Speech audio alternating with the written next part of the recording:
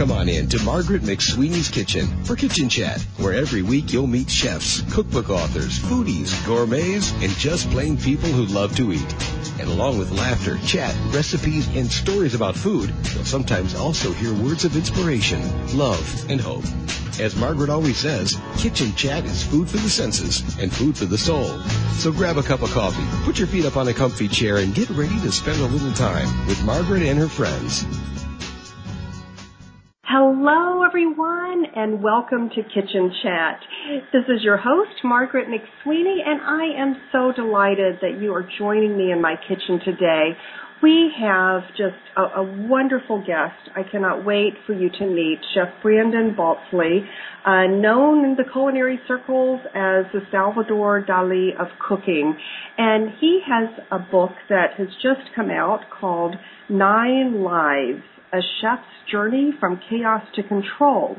It's about food, addiction, and redemption in the kitchen. So it's a cautionary tale, but with, fortunately, a happy ending. And I think, too, listeners, as you know, we all typically gather around our kitchen tables and talk about important things. And this is one that we really would need to talk about because I think it affects many of us on a personal level. That is drug addiction. Many of us know family members or friends who struggle with this, or perhaps you might be struggling with this. And I'm just so glad that Chef Brandon is reminding everyone that addiction is a disease. And you know, my brother, many of you may or may not know one of my older brothers who passed away a few years ago. For most of his life, he was a drug addict, and I know the personal havoc it can wreak on lives and families. But I just want to encourage you, you can get through this, whatever the struggle is. And my brother, fortunately before his death, was able to miraculously overcome drug addiction. And I'm just so honored that Chef Brandon Baltzley is on our show today to share with us about his journey, but also, of course, we must talk about food and his great restaurant that's going to be opening and his wonderful concept called Crux, which is a culinary tour. So anyway, Chef Brandon, welcome to Kitchen Chat. Thanks for having me. Oh, it just truly is an honor, and congratulations on getting through drug addiction. It just sounds like it was a journey of despair. And to put things in perspective, you were like one of the top chefs and sous chefs at all these nationally acclaimed James Beard Award-winning restaurants. And unfortunately, just the drugs got a hold of you. When did this start? I think it really all started probably when I moved to Savannah for the first time, around the age of 19.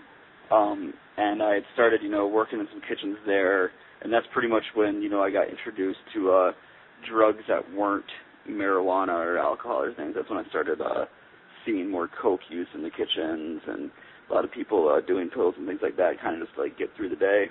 Right. And, and I guess part of it, and I understand that, in a lot of the kitchens, because of the stress, because of the crazy time schedule and everything, that there is a lot of drug use that can occur in restaurants. I mean, just the pressure, the constant pressure to perform.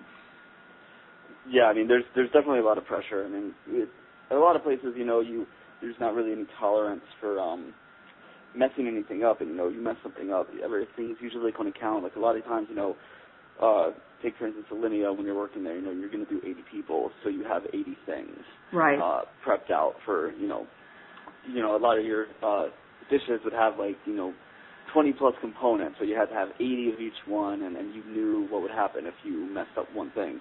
So it's a constant pressure to show up in good spirits, ready to work hard, and for a very long, long time, a short day is 12 hours, so.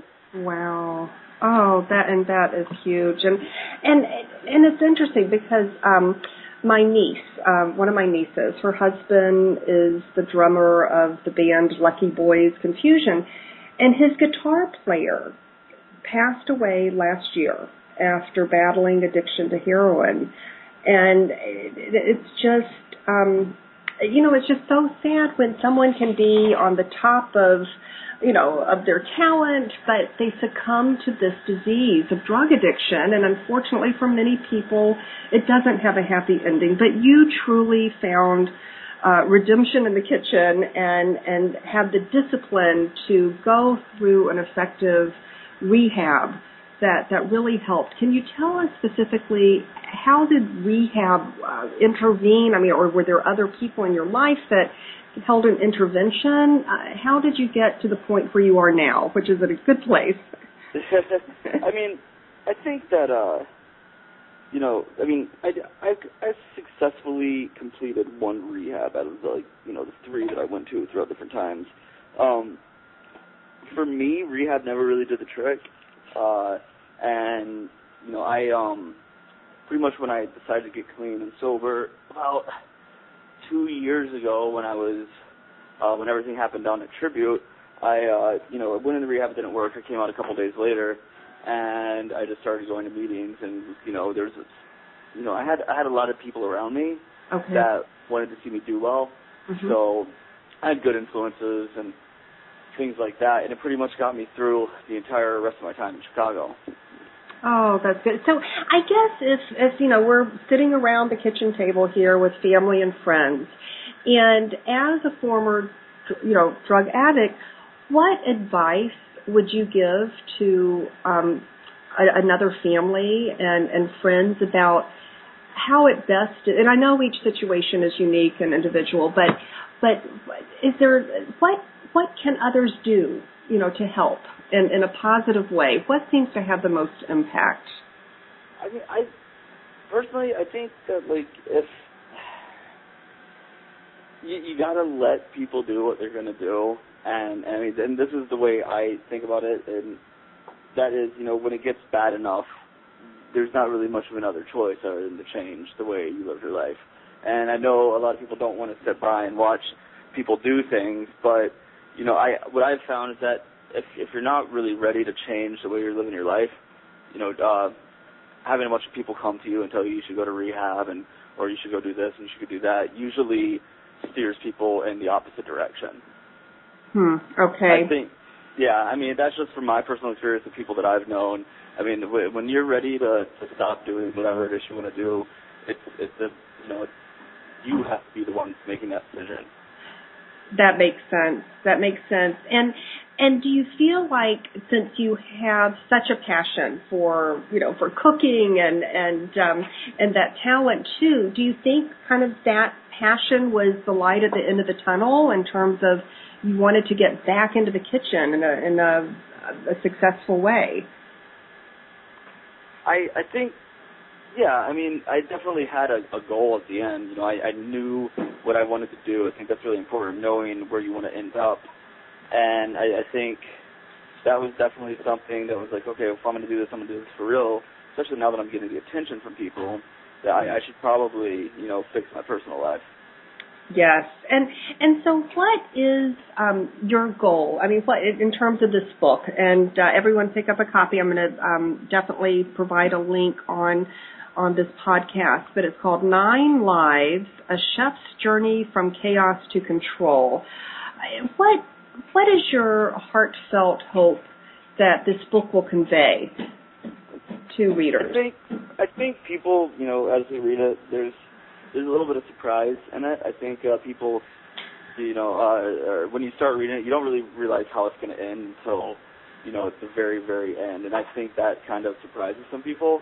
What I want people to take away from it is that there's alternative ways to get to your goals. I wanted this book to be, for the kids that dropped out of school and never went to college and is washing dishes at a McDonald's, because that's pretty much the path that I went, and I was still able to come out on the top at the end. And I think a lot of people give up at a certain point and blame a lot of their past for the reason that they can't do anything presently.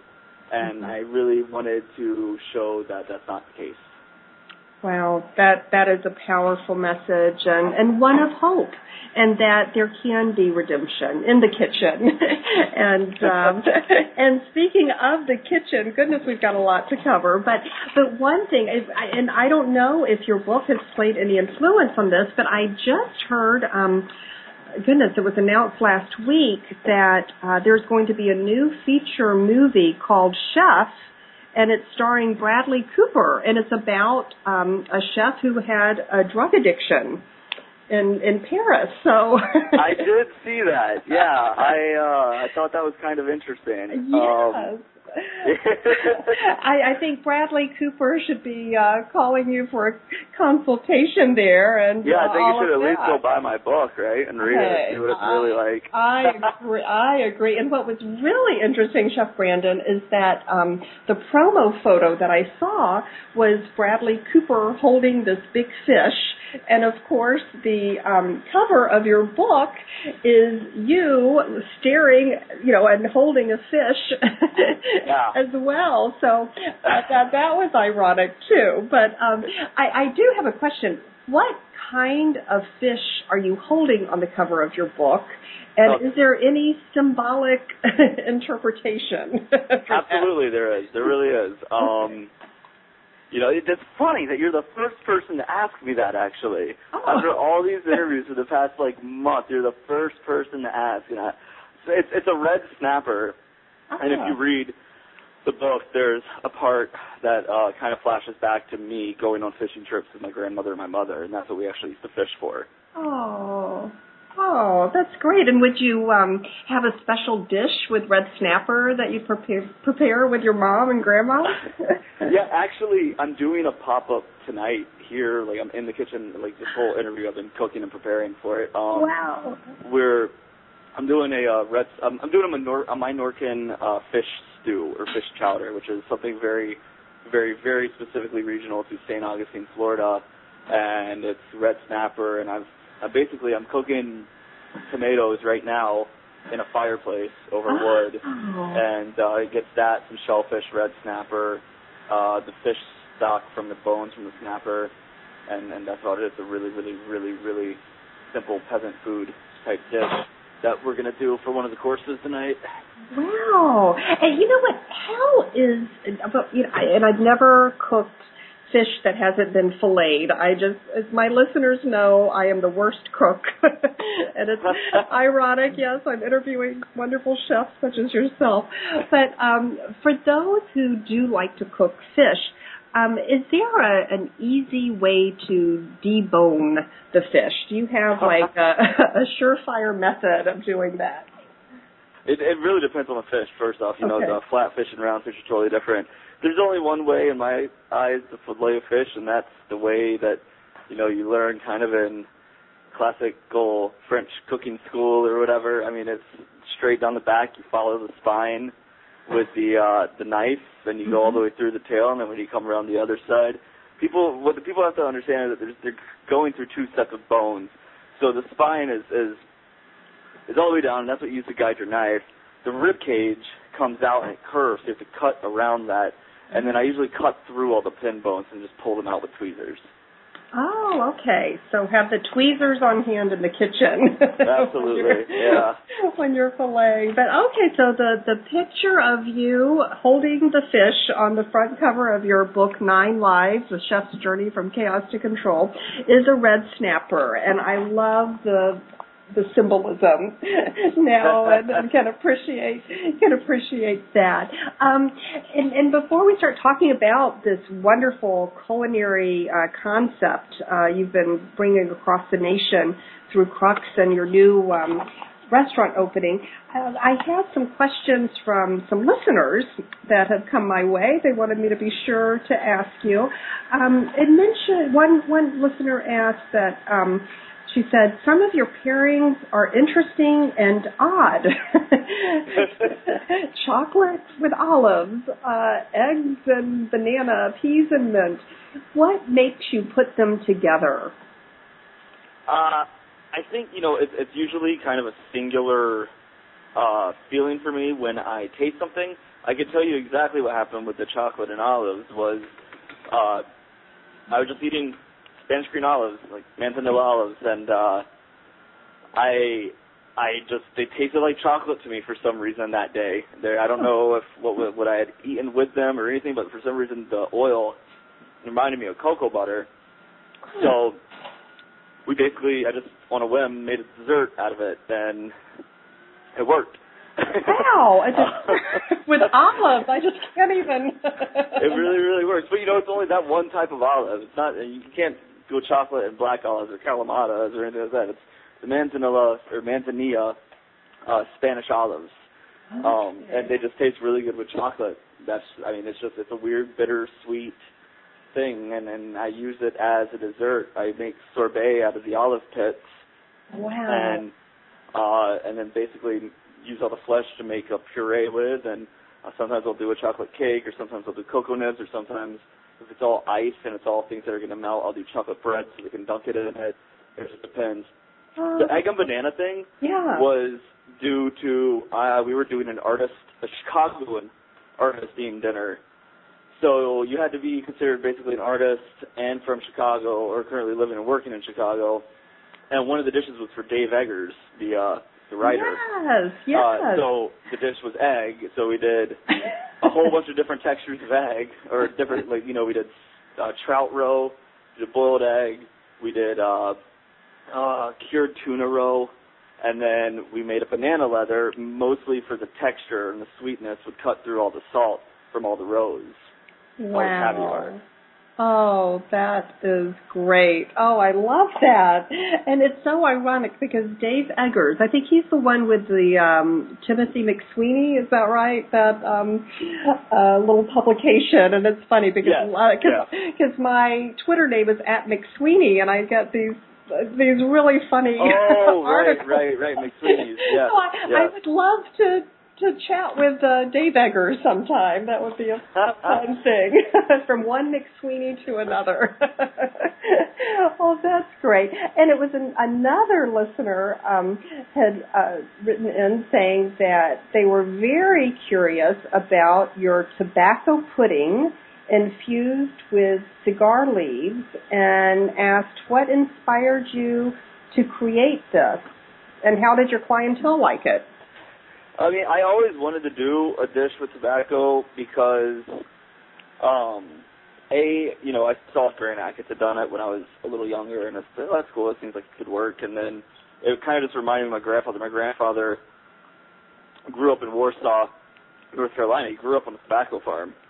So I kind of basically gained, for the better word, the technique from Ackett's and just kind of played with it as a flavor profile, where I kind of just turned it in kind of like after dinner dessert thing. So we had scotch and cigar basically. So it was we made like a scotch caramel and then we made a tobacco panna cotta. Tobacco panna cotta is good. It's not what I think people would think because it tastes like tobacco. It doesn't taste like smoke, Oh, okay, but you can't do a flambe on a tobacco pudding. No, yeah. So it's spicy. It's spicy and sweet, and it has a lot of different characteristics to it.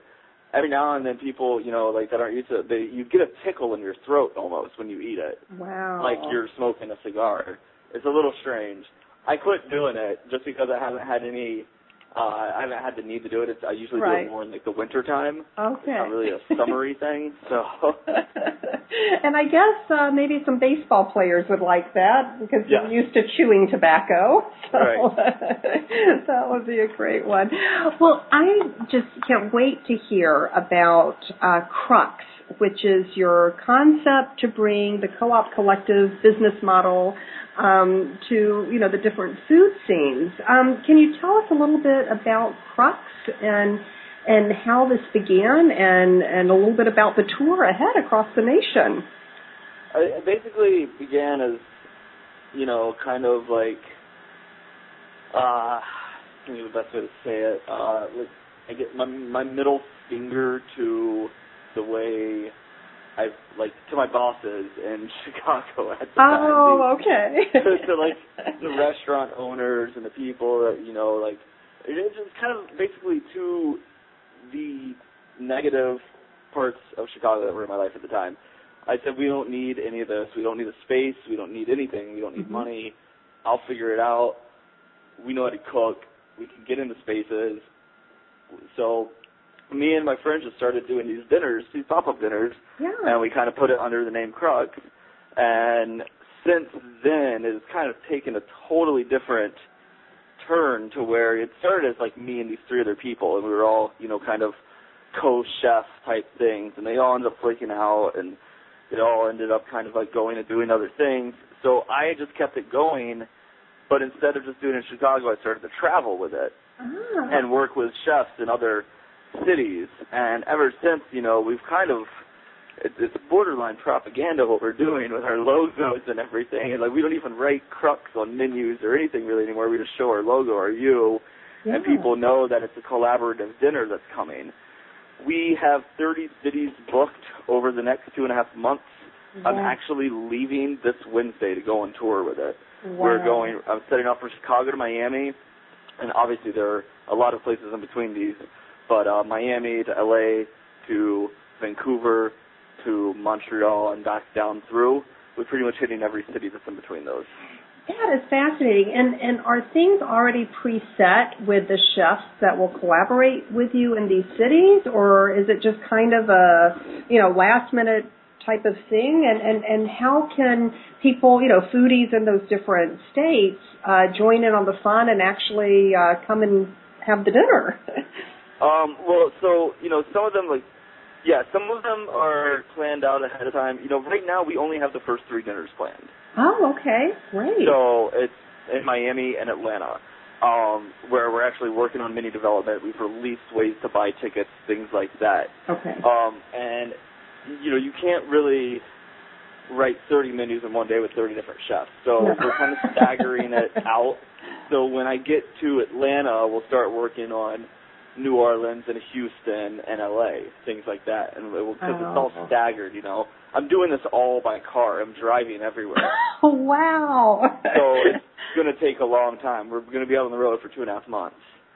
And you will really see the country with that, too. That is so much fun. And tasting the different, you know, just the different foods of the different locales, that should be a blast. And I know you already have a wonderful blog on your BrandonBaltzley.com. And listeners, I will definitely have a link to that. And it's fascinating to read your blog. So hopefully you'll be sharing more on your blog about your travel for the dinners and everything. So yeah, we'll definitely be keeping people posted as to what we're doing.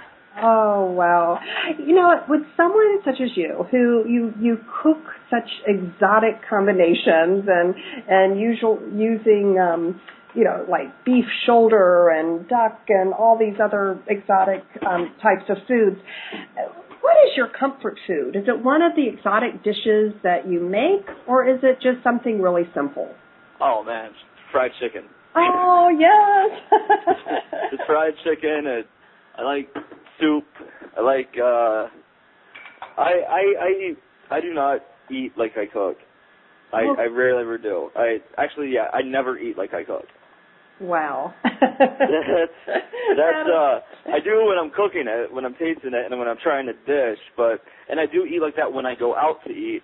But when I'm at home, it's fried chicken or roast chicken or braised pork butt or things like that. One pot meals. Oh, I love it. In fact, I grew up in Alabama, so I'm right there with you on fried chicken, and I've been trying to find a good place with fried okra in the Chicagoland area. So I don't know if you have any I don't know about fried okra on your fried chicken. And where would you recommend outside of your own kitchen that has the best fried chicken around? Oh, in the Midwest? Yeah.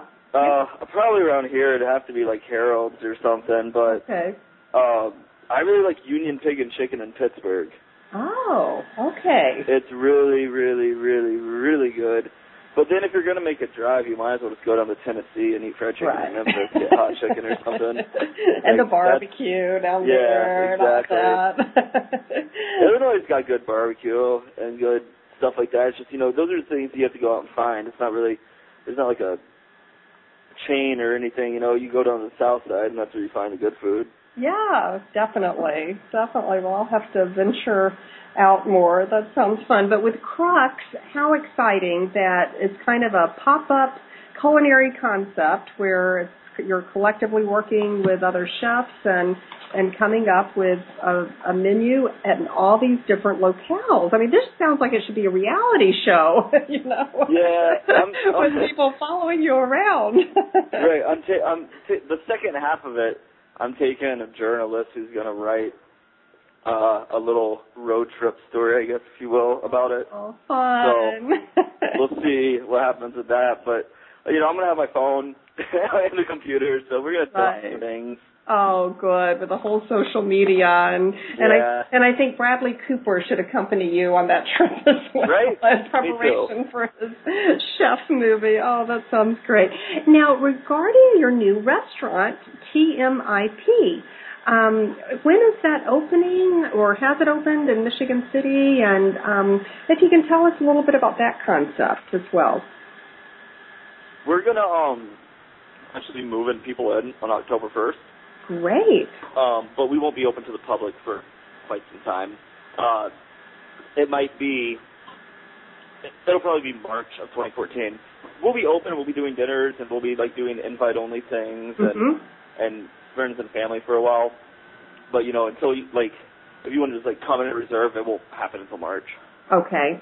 Yeah. So we'll look for that. And what does TMIP mean? It's the literal definition of the Latin word crux, which is the most important part. Oh, wow. Okay, neat. Okay, so kind of you're continuing the crux concept, but in one place and with a physical building and it's on a farm. Can you tell us a little bit about this whole farm to table concept? And that seems like a bit of a switch in some of the other kind of scientific creations that you might have been working on, the Salvador Dali approach in the kitchen. I think that there's definitely a place in the kitchen for those kinds of more sciencey techniques. Mm-hmm.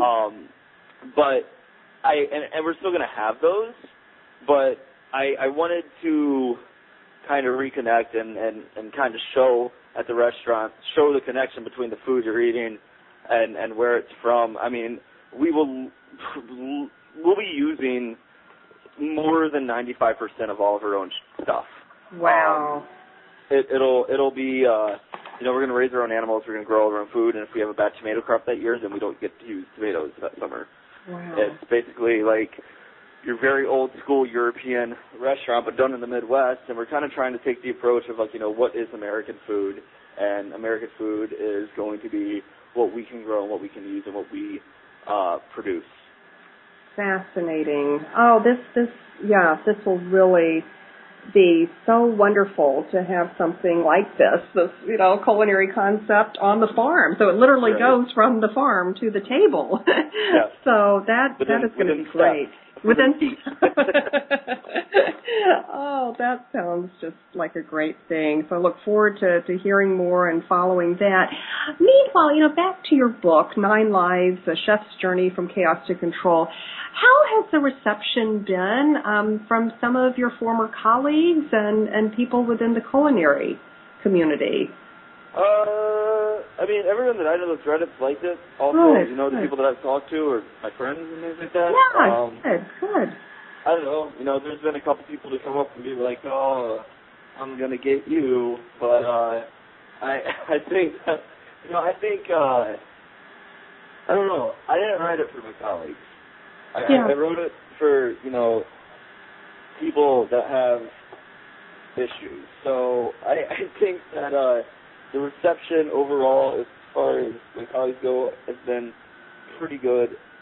The critical reception's been really good. Every review that we've gotten is stellar. We haven't seen a bad review yet. Which is great. I'm kind of waiting for the big guns to come out at this point. Oh, well, the New York Journal of Books gave you a wonderful review. So so a lot of great press. And I mean, in a way, is it, I guess, your way of reaching out? Because this is all about second chances, and it's just so exciting to see the redemption that took place in the kitchen, and that you're moving forward, and you're just being a positive influence and inspiration to a lot of people who are facing those issues right now.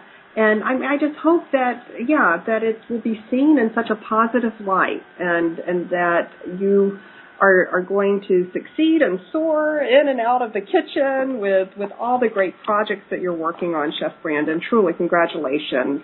Thank you. Oh, and I'm just so delighted and honored that you were with us here today on Kitchen Chat.